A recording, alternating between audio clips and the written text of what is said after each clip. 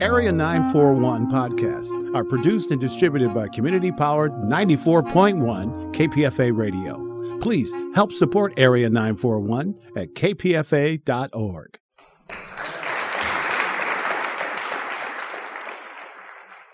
This is the Bay Area Theater Podcast. I'm Richard Walensky, with interviews conducted over the years and during the pandemic with playwrights, directors, actors, and producers. This podcast was first posted on April 9th, 2017. My guest is Rob Hurwit, who has been for many years, up until a year ago, the theater critic for the San Francisco Chronicle. Before that, theater critic for the San Francisco Examiner. Before that, with the Berkeley Barb, with the East Bay Express, and for a while, having a show on KPFA. Was that weekly or monthly, or do you remember? As I remember, it was weekly. That's my memory now.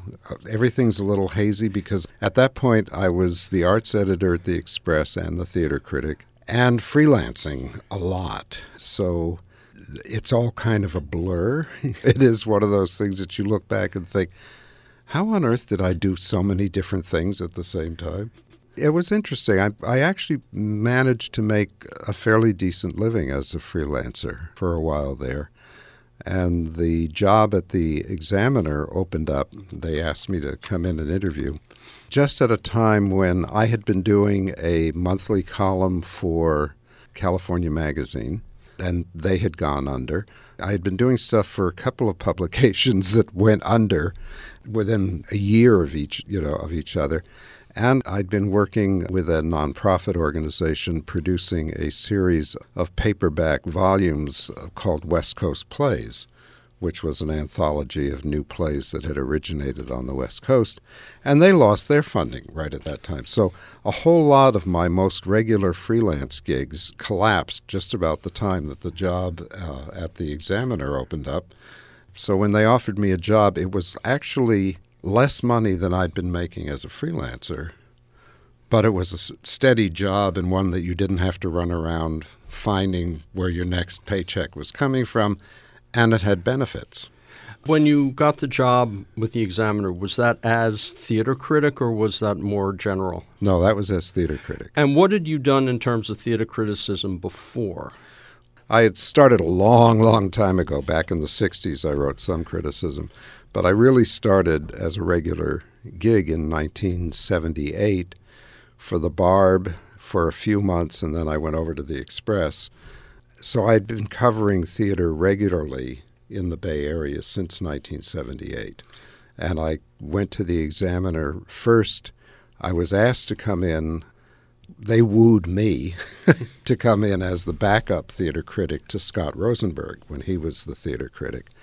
And then when Scott moved over to being the movie critic, they asked me to apply for the job of theater critic. So that's basically how that happened. Well, before we go on to your stint at the Chronicle, there was a bio I read that was in the Chronicle.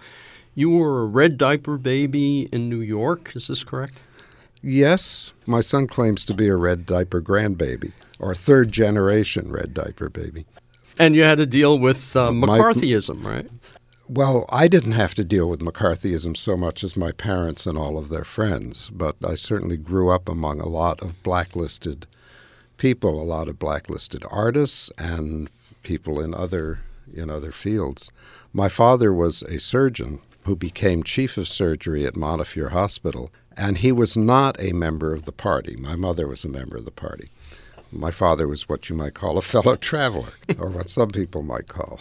When what did they call themselves? Those patriotic committees that went around trying to get people fired from their jobs as everything from school teachers to janitors to hospital workers. When they showed up at the hospital and tried to get Dad fired, it was a Jewish philanthropic hospital. The head of the hospital the head of the board called my father into his office and said, "Elliot," my father's name, "anyone who's made enemies like these so young must have a lot going for him. You're our new chief of surgery." This was in New York? This was in New York. And at the time, as you were growing up, because these were artists, Well, actually, I didn't grow up in a family of artists, and my mother went to the theater every week. Right. It wasn't a family of artists. My father was a doctor. My mother was a nurse. But there were a lot of artists in their circle. And during World War II, when my father was away in the Navy, my mother and another nurse rented an apartment in Greenwich Village that was just above a jazz club. And all of the jazz artists would hang out at their place. So they had cultivated or had just gathered around them a whole group of friends. Many of were abstract painters, jazz musicians, actors. Any people from the Beat generation? No, none of the Beats. I discovered the Beats for myself. What was your first show? Do you remember? The first show I ever saw that I'm aware of was a production on Broadway of Peter Pan, starring Mary Martin and Cyril Ritchard. I went to it thinking, Peter Pan, I've seen the Disney cartoon. There's no way they can do that on stage. And I came out of it convinced that, boy, cartoons had nothing on live actors. The first show I saw was Destry Rides Again, the musical, with Wow. Andy Griffith and Dolores Gray. Wow. My parents were theater buffs, so, they went all the time. You grew up in New York? I grew up in New York as well. So, And that's the thing, growing up, becoming a teenager in the 1950s, and being in high school, you could go to the theater, you could get mezzanine seats for $5. my mom had it better. I talked to her about it. She lived at that point in Washington Heights, only I don't think it was called that in the 30s, and she would go down at the age of 14 by herself, sit in the upper end of the balcony for 75 cents. And her first show was I Married an Angel starring Vera Zorina, and I actually have a little slip of paper with her signature. Oh, wow. Wow. At that point, when I was in high school, and most of my growing up was just north of the city, first in Hastings and then in Scarsdale in high school. And I could mow a couple of lawns and take a date to a Broadway show. It was that's basically what I did. You had the choice. You'd either go to the movies or you'd take the train into the city and see a show. And it was perfectly affordable for a high school kid. What brought you to the West Coast then? I came out here to go to UC Berkeley, to go to graduate school. And I came to Berkeley basically because I had a fellowship for 1 year of graduate school. And I thought, okay, I want to go where the Mark Twain papers are. Were you involved with the free speech movement? My 1 year at Berkeley was the year of the free speech movement. So that was the year I got my master's degree in English literature, although I really majored in the free speech movement. How'd you go from the Examiner to the Chronicle? The Hearst Corporation, which owned the Examiner, bought the Chronicle. Stephen Wynn was the theater critic at that point, and essentially what happened was when Hearst bought the Chronicle, Hearst had to sell the Examiner, which meant they had to pay somebody, $4 million to take it off their hands. And they merged the two staffs. All of a sudden you had all of the people who worked for the Examiner and who worked for the Chronicle and who worked for the newspaper agency. Don't forget the newspaper agency, which was kind of the whole, digestive system of the the whole operation. So they merged the two staffs, and in a lot of cases, that meant a certain amount of redundancy, and within a few years, you'd had a lot of sorting out, and a lot of people were gone. You could certainly see it in the arts coverage. You suddenly had two dance critics. You obviously weren't going to continue to have two dance critics, and neither of them seemed to want to work with each other anyway. I think Stephen shared my feeling. It certainly felt that way. It was like, oh my God, thank God you're here. There's so much to cover. One person can't do it. So the two of us were co-theater critics for the first few years until they began downsizing. Yeah, over here, I do criticism that's on my show on Mondays and online and on the morning show on Up Front. And I'm not covering a lot because there's so much to cover. Yeah. seeing a lot of shows, and after a while, I keep worrying that I'm going to get jaded. You know, it's funny. I don't feel jaded. It's been a year since I left the Chronicle as of April 1st, and I've been seeing a lot of shows. I still go to shows. I don't feel like I ever became jaded.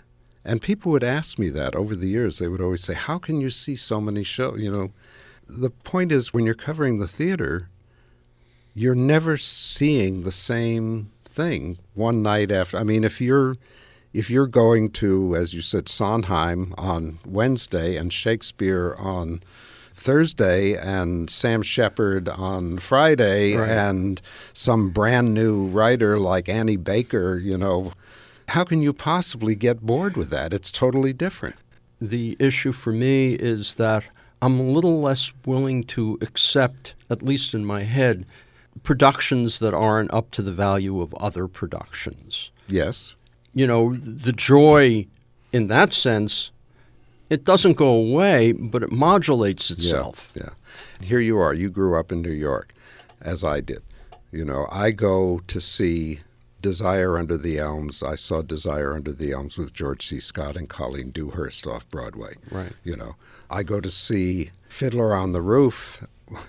There'll never be a fiddler to match Jerome Mostel. You know, I mean, he created that role more than just was the first person to perform it.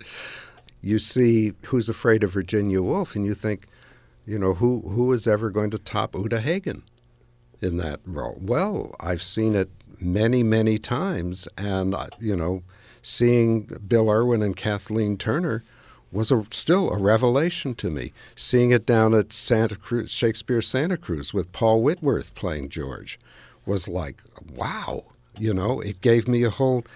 And I came into theater coverage having worked as an actor, starting in high school and through college and doing some professional, and having done Glass Menagerie and having read it many times, seen it many times, and having played both male roles in Glass Menagerie at one time or another.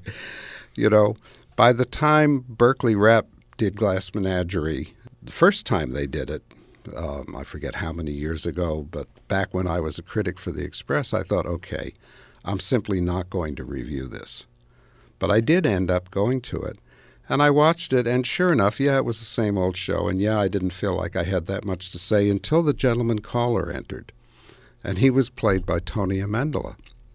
And Tony Amendola did the gentleman caller brought out aspects of that part that had never, having played it, having seen it over and over again, it had never occurred to me before. And then seeing the more recent Glass Menagerie that Les Waters directed with Rita Moreno, all of a sudden I thought, oh my God, this play isn't about Tom. It's about the mom. He's the narrator and it's his vision, but you're seeing these kids now through her eyes, and you understand why she is such a horrible person, because she's trying to save these children who are obviously not suited to make it in the world this horrible world of the Depression era America. Neither of these kids is going to survive. She's desperate trying to shape their lives.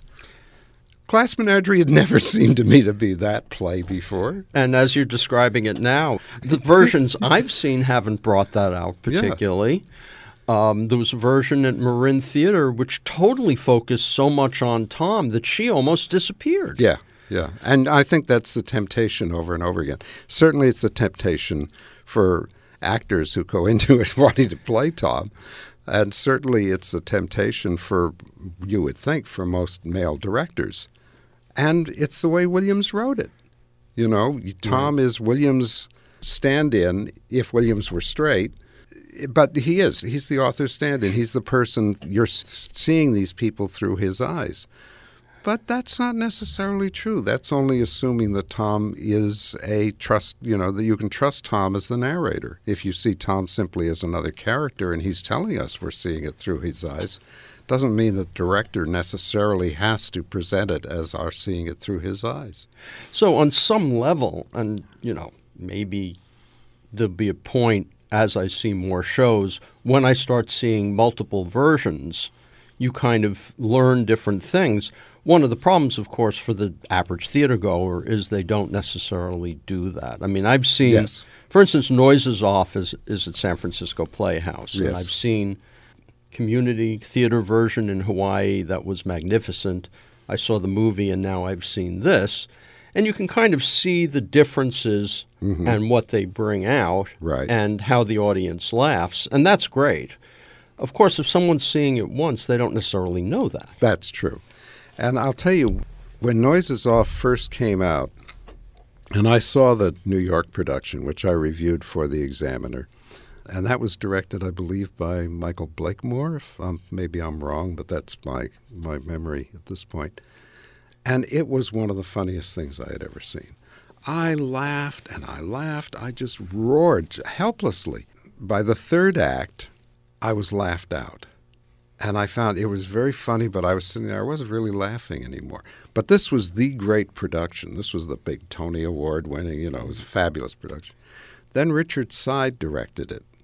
Richard Seid, local director, one of that core group of the Eureka Theater, where that commissioned Angels of America and all of that.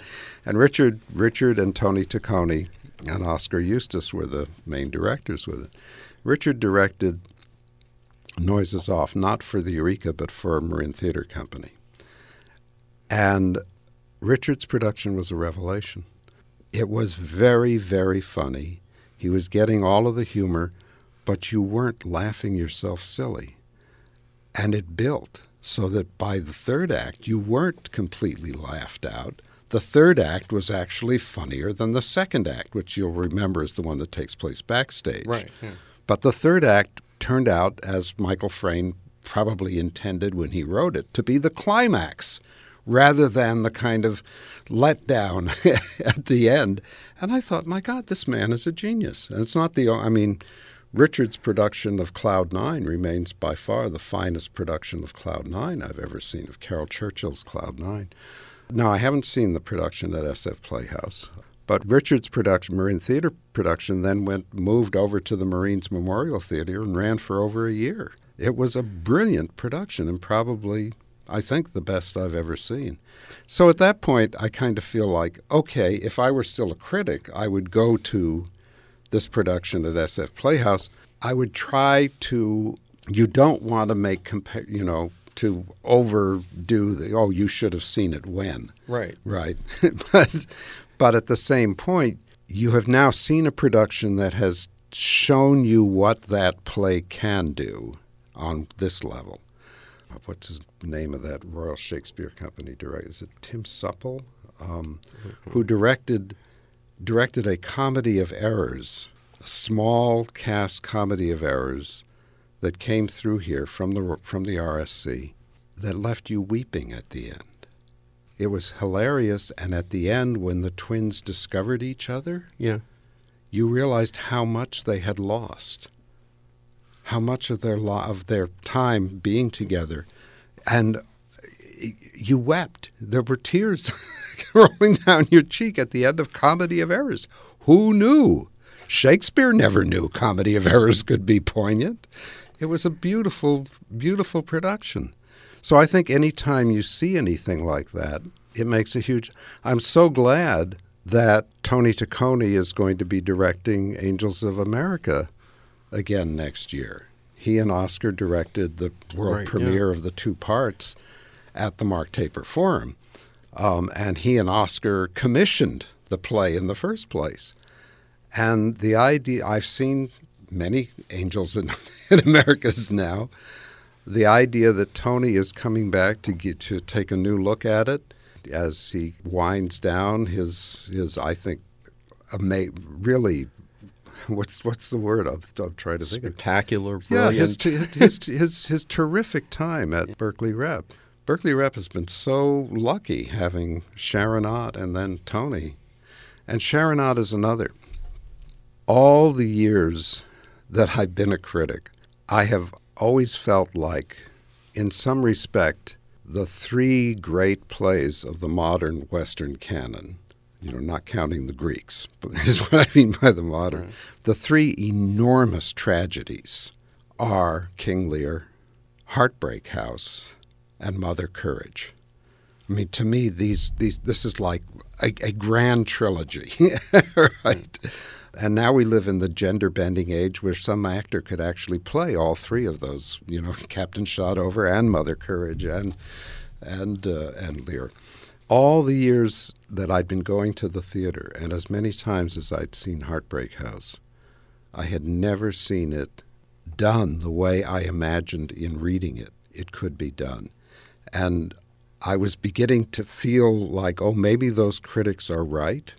Like Harold Bloom keeps saying about Lear, it can't possibly be done as well as it reads, right? And that's not true because you've probably seen Lear on stage and been so blown away by it that Bloom is full of it. But maybe that was true of Heartbreak House. Maybe Heartbreak House really is. But when Sharon Ott directed it at Berkeley Rep, how long ago was that? Late 80s? I came out of it. It was such a joy to sit down and write that review because I thought, yes, at last somebody has brought out the majestic tragedy that was George Bernard Shaw's reaction to World War I. It's all there, that whole climax and destruction of civilization that World War I represented to so many people at that time. I don't know if there's been any newer productions here in the Bay Area of it, though. Of Heartbreak? Yeah. I don't know. I can't think of any. It's funny because I know that Berkeley Rep had done it before, ACT had done it. I'd seen several productions of it here before that happened. Probably the worst production of it I'd ever seen was on the West End. I sat there thinking, it's so good that Shaw can't see this. Because it's exactly the kind of acting that he shredded in his own reviews. In terms of that, many years ago, I interviewed Michael Frayn for one of his novels. Actually, I interviewed him a couple of times, and he said that there was once a production of Noises Off somewhere out in the sticks where no one laughed. A couple other things. I want to ask you about the difference between criticism and reviewing. And the reason I bring this up is about a year ago, I interviewed in succession John Lahr and A.O. Scott. John Lahr said, reviewing is just repeating what was already there, and criticism is something else again. A.O. Scott, of course, thought that was a load. Do you ever think about the difference between the two as a critic/reviewer? I think the difference, if you tried to maintain a difference in your actual work, it would be very hard to do. I think that the best reviewers are critics. It does seem to me that at the most basic level, what you're talking about as a review is more of a consumer's guide kind of approach. Is this worth your money and time? And criticism, at its best, tries either to educate the reader, which means that the writer is actually trying to educate him or herself in the writing. The best criticism for me as a writer was always where I felt like, I've really learned something from this production, and even I'm learning something as I'm writing, because the practice of engaging your mind with the minds that have gone into that production should, at the very best, be able to maybe go somewhere where neither of you separately had thought of going before. But when I used to teach criticism, I would say that there are basically three parts to any really good review. The first is going to be description. And if you have the space, which I later found was going to be more of a problem as the space began to get smaller and smaller, but a good review should be able to give the reader a good enough sense of the production that you can visualize it as a reader of the review, that you can get a true sense of what it's going to be like, enough of a sense of what it's going to be like being in the theater, that you know, even if the critic didn't like it, that this might be something that you like. or even if the critic loved it, that this is not the kind of thing that you're going to want to be at. So it should be description. The second part should be evaluation, which is obvious what we're talking about, although can be not so obvious in terms of are you holding everything to the same standard of what good acting should look like, what good direction, good design should look like. And the third part should be the part where you expand, where you are putting this production or this play in the context of its genre, of the art form in general, of the times that we live in, not all in every single review, right. but one of these or another in some way that you are advancing the conversation. And even if you're only doing that in a Shakespeare review where you have decided to describe the story of this play in a way that may not have occurred to anybody to describe it before. You think, although it's very unlikely given all the writing about Shakespeare that's been done. Right. My things are 3 minutes long and often include actuality, but the actuality, if I'm lucky, because I'm doing these interviews once a year and I'm asking about each upcoming play, and that gives me something, and sometimes I'll show up at the theater with this little recorder. That part of it is the part that I get someone else to talk about, Tony Taccone, but in 500 words or less, it becomes really a challenge. Oh, it's a huge challenge. And you look at Lahr, who was writing in The New Yorker, and what Lahr did was something I thought was rather unique. You know, he comes out of showbiz. Right. Yes. He's born in the truck. And he would continually integrate his account of the production with his knowledge of what was going on, including having interviewed the playwright or having interviewed this actor or this director or whatnot.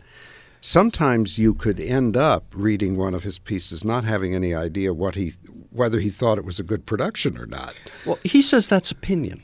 Right. Nobody cares about opinion. We all have our own opinions. But usually you would get his opinion. Well, he says it's often going to leak through, but he's not focused on that. Right. He said one of the issues with an opinion review is we all have our own opinions. Right. What is the person learning? But that's basically what you're reading reviews for. I'm sure you grew up as I did, probably reading reviews. And reading movie reviews and reading theater reviews. Vincent Canby and Walter Kerr, sure. Okay. Now, what was the name of the movie critic that the New York Times, was it Bosley Crowther? Crowther before Canby, yeah. And was it Crowther? I think it was Crowther. Because what you do, I think, as a reader, is you develop a relationship with a critic, if you're a regular reader, and you know that critic well enough. Nancy Scott, who wrote for The Examiner for quite a while before I was in there, I loved Nancy. I very seldom agreed with her. She absolutely did not like experimental theater. I loved experimental theater. I loved not all experimental theater. I loved the idea of it. I would go to it. If I didn't like it, I would write what I didn't like. Nancy did not like experimental theater, but she would describe the work of Nightfire or Antenna or of Soon 3. She would describe it so well that you would read it and you'd think, oh, gotta see that one, right? Even though she was telling you how much she didn't like it because she did such a good job with that. The negative side of that is I remember reading a review once which was, I don't like Woody Allen films, ... And I'm thinking, why am I reading this? Yeah. But on the other hand, I think it was Crowther who did the original review of Dr. Strangelove. He hated it. He absolutely hated it. The next morning at 10 a.m. when my friends and I got to the movie theater, the line was already completely around the block. Enough of us were regular readers of his reviews that we knew when he hated something that much that we were going to love it. And I think that's the kind of relationship that any critic wants to have with the readers. They understand your voice well enough that they're either going to rush to something that you love, or they're going to stay away like the plague from something that you love because they know who you are. The two reviewers now who do that for me are A.O. Scott in the Times and Anthony Lane in the New Yorker. When I see A.O. Scott, I kind of know at that point, based on that. It used to work a little bit with Mick LaSalle, whose taste is totally different from mine, where if he loved something, I would go, not for me. Yeah, actually, with Mick, I have, and, obviously I know him as a person, and I have different tastes than he does, but our tastes overlap in many areas. So I know on some kinds of films, yes, I'm going to agree with him. And on others, I think I'll see that for myself. What I found is that anything from before 1935, I trust him implicitly. Rob Hurwitz, a couple of questions, slightly different. Can you think of anything where you went in and it was so awful that you just didn't know what to do because you knew you'd see these people the next day? Yeah, no, that would happen a lot. I shouldn't say a lot, as if it were a huge percentage of the time. It wasn't a huge percentage, but there would be several times a year. I remember once blowing up at the late Stanley Williams of Lorraine Hansberry Theater. And it wasn't a production, actually, that he had done. It was a production that he was hosting, but saying, I've set aside the space. The review has to go in. I trusted you. And this was a piece of total crap. It's not, ready for primetime criticism. It does no service to these people to tell them how bad they are. It's not going to help them. It's not going to help the reader. It's, you've wasted my time and you've wasted this, and I trusted you. But there were certainly times when I would get back to my desk and sit there and think, how on earth am I going to deal with this one? When I first started as a critic, I felt like I was a phony, or that I didn't know enough about the theater to be a critic. So I had to read, and there weren't any particular critics that I was following that I felt were role models. So I sat down and read a whole lot of theater criticism, and I read the complete theater criticism of George Bernard Shaw, which is a couple of volumes, and well worth reading. And I noticed that at one point he had said that people had complained to him that they knew that he was now writing plays. This was toward the end of his theater criticism years. And that he was submitting his plays to these theaters, and then he was going out and reviewing shows by these same theater managers, these same directors, and how could he possibly not be involved in a conflict of interest here? And he said, and you're absolutely right. I am. It is totally against my self-interest to give a bad review to Granville Barker or to, these various other. He said, but the problem is when I sit down to write about them, I can't help myself. I know that I'm writing completely against my own self-interest. I just cannot stop myself. I have to say what and that's basically how I always felt. If you're not being honest with your opinions, with your readers, why on earth should anybody read you? What I was told for the morning show was if you can't recommend it in any way, don't review it. But that's easy for me, right, because I'm only picking and choosing. Right. But for you, if you give a bad review to Berkeley Rap, you have to go in and you'll see Tony Taccone. Now, if you're going to review all of Berkeley Rap, sometimes you'll give a rave review. But if you're going to Golden Thread, a smaller theater, for example, it becomes a little more problematic. Yeah. Or let's say Rhino. Yeah. Right? Yes. It becomes a lot more problematic, right? Yeah. In the latter years at the Chronicle, I stopped reviewing Rhino. It had been, when I was at the Examiner, it had been on my must-review list. And these are not must lists that somebody else had given me. These were the lists that I had. Golden Thread was never on my must list. I would look at Golden Thread and think, boy, this is really important stuff. And I would try to pick, and with all of the small theaters, I felt this was part of my responsibility, even at the Examiner and at the Chronicle, that there was no sense, because I had so little time to get to the smaller theaters, Right. the one show that I review at this company or that company every 2 or 3 years should not be one that I'm going into thinking, oh my God, I hope they're up to doing this. It should be one that I'm going into thinking, okay, this is interesting because it's a new play, or because this play is so seldom done, or because doing this play at this time is particularly interesting. That gives me something to write about beyond the question of how well are they doing it. It becomes valid for covering the beat as a reporter, as well as looking at it as a critic. The times when you feel like it's the major companies like Berkeley Rep and like ACT, like Marin Theater Company, like Cal Shakes, like Shotgun has become, and SF Playhouse has become, like the Aurora. These companies, you're just going to go to them and you're going to deal with them as the institutions that they are, and you're going to try to be as frank and as honest as you can. Tony Taccone, I've known Tony since before I became a critic, but not that much. I've known him pretty much through his career. Tony has been somebody whom I've always felt I could speak to frankly, and who always would speak his mind, who was always, I'm sure you found the same thing. He is the nightmare of publicists because he will he will say exactly what's on his mind. And there have been periods where I would not hear from Tony for a couple of months after I'd reviewed one of his shows. And it wasn't necessarily a show that he directed. It could be a show simply at his theater. But I wouldn't hear from him until he felt that he could talk to me calmly, and and that's fine.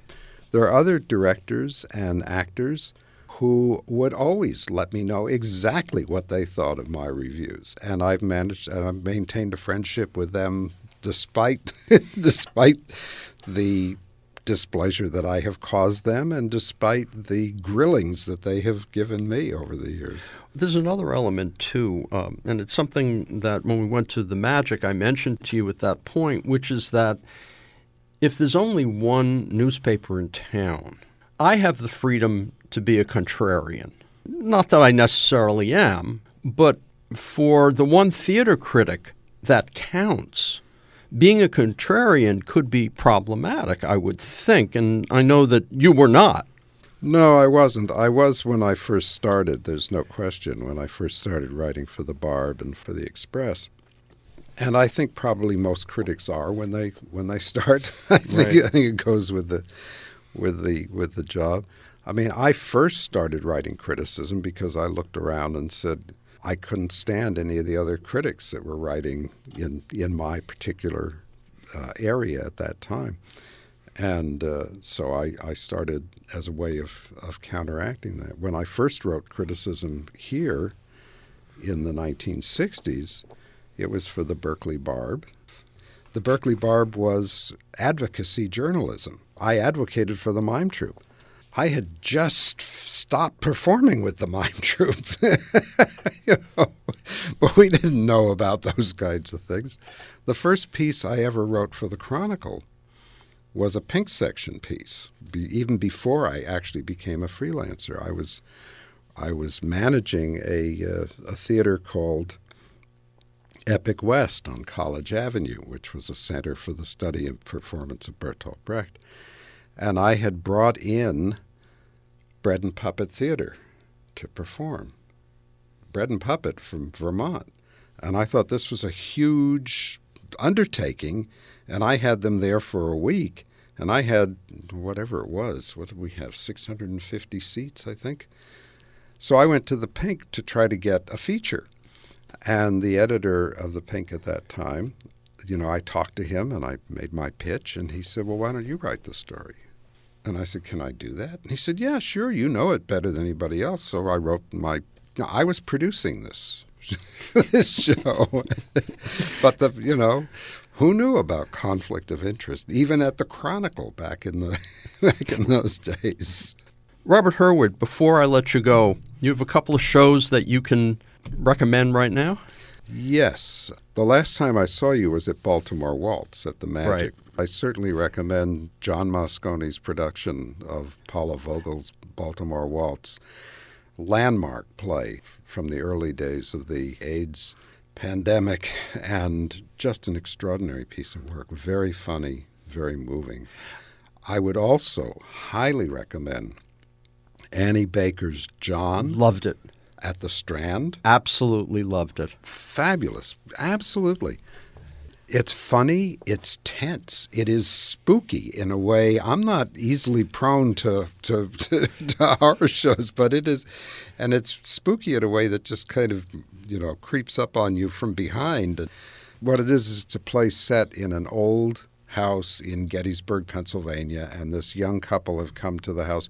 You don't want to make the mistake of thinking that the young couple are the main characters. That's the one thing I want to warn people against. Just watch it and be aware that house is like the fifth character in the play. And that's about all I want to say about it. But it's a beautiful piece of work, and Annie Baker is, I think, an absolute genius. And also Lenny at the Aurora Theater, play about Leni Riefenstahl. Beautiful piece of work. Beautiful, probably not the right word. I think it's a fascinating piece of work. I love watching Stacey Ross and I'm blocking now on the name of the younger actress who plays Leni Riefenstahl as the younger woman. But they do a beautiful job of moving in and out of who is playing Lenny at any particular moment.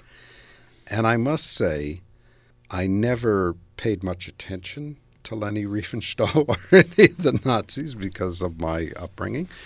But looking at the film clips in that, they make an amazing case for her, as I had never considered her place in the development of cinema. But what an amazing artist she was. You can't watch Olympia anymore because every shot in Olympia, you can only watch it for a few minutes, has been stolen. Leni Riefenstahl's film, Olympia. Yeah, Olympia, yeah. Every single shot of swimmers, all of that, it's become the cliche of Olympic coverage. Right. And she did it. She created it. She did it first. Yeah. And how on earth did she do some of those? Because she had to have had them run the race again or do that dive again in order to take those shots.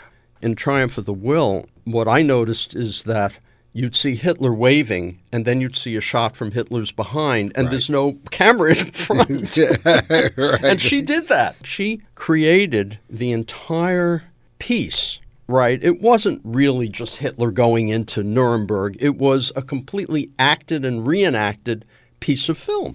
It was fiction. And in that sense, that play Lenny, which certainly wasn't intended this way when Tom Ross scheduled it for this point in the season, is this enormous comment on alternative facts, the changing of the news, and all the rest of that. We've run out of time. This will all go on the podcast, and then I'll take 23 or 24 minutes. The review after that, I believe, is actually going to be Baltimore Waltz, which I'll stick on, which I didn't love the play, but I loved the production, and I thought Al Peroni was just... Isn't he good? Isn't he? Boy, I thought he was terrific. I thought she was terrific. She was great. And I thought Mosconi did a really interesting job directing it. Also, I'd never met Paula Vogel before. She and Loretta were sitting right behind me. Robert Hurwitz, you left the Chronicle a year ago. Correct. First, what are you up to, and are you doing any writing, any criticism? No, I'm not. I'm not saying that I won't do any more. There are a number of writing projects I've had for a long time, some of which I think, okay, well, there's just no need to do that anymore, and others that I really want to do. I did not realize when I retired how exhausted I was. The hours that I worked as a critic, I'm too old to be writing until 3 or 4 in the morning every night. I feel so much better since I retired, since I caught up with some sleep. But also, I feel like my health is a lot better not working those hours. It's taken me a year, I think, at least, to kind of find my footing. After 40 years of doing that, it's of writing for a living, I probably needed a little time off. I'm Richard Wolinski, and see you next Sunday for another edition of the Bay Area Theater Podcast.